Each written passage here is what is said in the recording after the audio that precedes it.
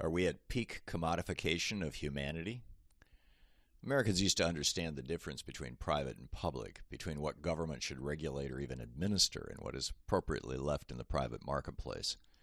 Ever since the Reagan Revolution, however, as I lay out in the hidden history of neoliberalism, how Reaganism gutted America, even our very lives have become fodder for the buzzsaw of unrestrained raw capitalism controlled by the morbidly rich. Last week, the nation learned that it's become a routine practice in the assisted living industry to drain elderly people of their entire life savings and then, when Medicaid kicks in at a slightly lower payment level to cover their costs, evict them onto the street. Old people are, from that industry's point of view, apparently just another commodity, a thing that can be converted into cash when convenient and disposed of when no longer useful. Housing prices are exploding across the nation, the result of hedge funds and foreign investors jumping into single-family residence markets into the single-family residence market to the tune of billions every year. In 2018, for example, corporations bought 1 out of every 10 homes sold in America and converted them to high-priced rentals. The number has gone up significantly since then. Housing, an essential for a decent life, is now just another commodity, and the commodification of housing and its exploitation as a source of revenue for billionaires and other investors has led to an explosion of homelessness. The price of food, also essential to human life, is sliding out of the reach of many Americans. CNN reports that Cal Maine Foods Company, which controls about 20% of the entire United States egg market, has radically increased the price of a dozen eggs from $1.61 to $3.30 over the past year. The result? Revenues and profits have gone up by 109%. They claim it's inflation, but it's actually price gouging.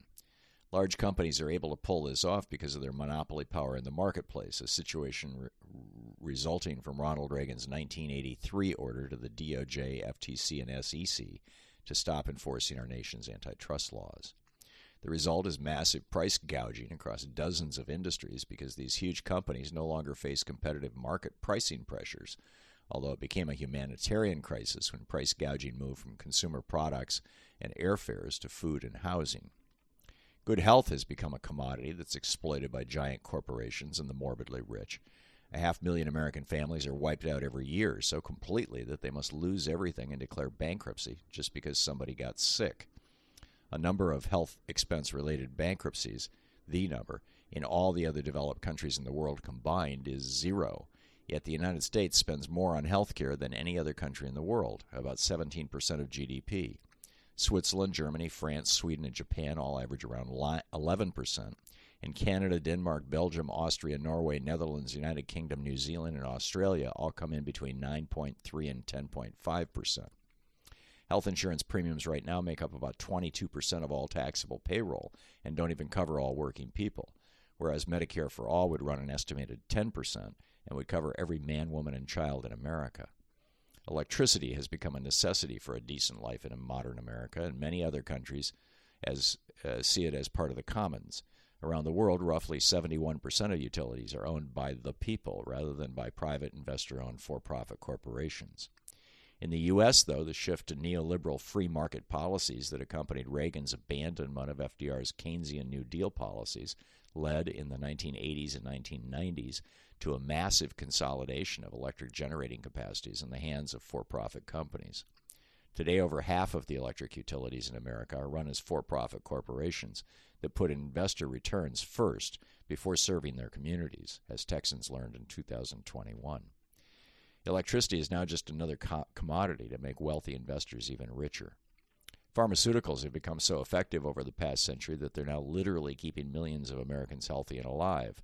But that very necessary nature of them has attracted the hyenas of Wall Street and the investor class, turning pharmaceuticals into just another commodity that can be manipulated to further increase profits and the wealth of the investor class.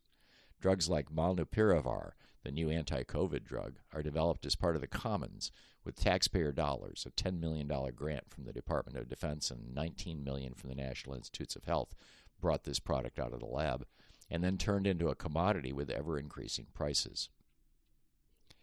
Manufacturing cost for Molnupiravir, according to a report from researchers at the Harvard School of Public Health, is around $17.74 for a 5-day course of treatment. Nonetheless, Merck just signed a contract with the federal government to sell 1.7 million treatment courses for the government to distribute to infected people for, wait for it, $712 each. Water is essential to human life, but 3 years ago it became a commodity traded by CME, the world's largest futures exchange. Like with electricity, about half of all public water supplies in America are held by for-profit corporations. Prices go up for consumers as profits rise for investors. Without education, it's difficult to function in society, which is why virtually every other developed nation in the world has free public schools, from kindergarten all the way up through PhD-level university courses. But in America, education has become a commodity, with private academies and charter schools wiping out public education, and college education is out of the reach of more than half of America's young people. While teachers and students struggle, student loan bankers and investors in private schools and colleges are getting richer by the day. Every one of these items are rightfully part of the commons, the stuff essential to life that's either administered or heavily regulated by government to protect average citizens. And while Democrats want to expand the commons, Republicans want to steal and monetize it. It's really that simple. It's why Democrats want to expand infrastructure, part of the commons, and Republicans don't. The GOP want the commons of things like school, rail lines, the post office, and energy systems entirely billionaire or corporate owned. Some, like Libertarian Paul Rand, even think privatizing our fire departments and public roads, turning them all into fee-for-private service and toll roads, is the way to go, along with privatizing Medicare and Social Security. We the people should, in their minds, control nothing but the army and the cops. Everything else should be owned by and run for the profit of the elite class that funds them and their political campaigns. It's almost entirely absent from our political dialogue, but the issue of who owns the commons and how they're to be used, and by whom, is at the core of almost all the major debates between Democrats and Republicans, conservatives and liberals, and even those advocating democracy versus those trying to expand American oligarchy. The commons is the stuff we all use or is necessary to life.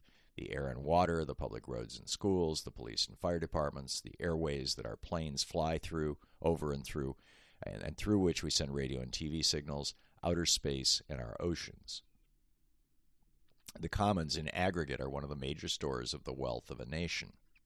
One of the main reasons people throughout history have established governments is to protect and regulate the commons, which explains why wealthy people and corporations are in a constant battle with government, launching massive propaganda campaigns to say that the government should be smaller and thus less able to protect the commons. Whether it's oil barons, giant utilities, private schools, drug companies, insurance predators, or greedy ranchers who want to use public land to graze their cows without paying a public fee that would help maintain and restore those lands, the commons are under continuous low-level assault by greed and the neoliberalism that celebrates it. Similarly, polluters from mining companies to frackers to industrial operations increase their profits by dumping their poison into our commons, our air, soil, and water, rather than paying the cost of cleaning up their own waste. History and contemporary studies show that when the commons are administered by the people who use them, primarily healthcare, water, and electric systems, they are better cared for and their benefits are provided to the people at a lower cost. To stop this, however, the morbidly rich and America's largest corporations have set out to interrupt the process of government protecting the commons for the people. They've done it by seizing government itself.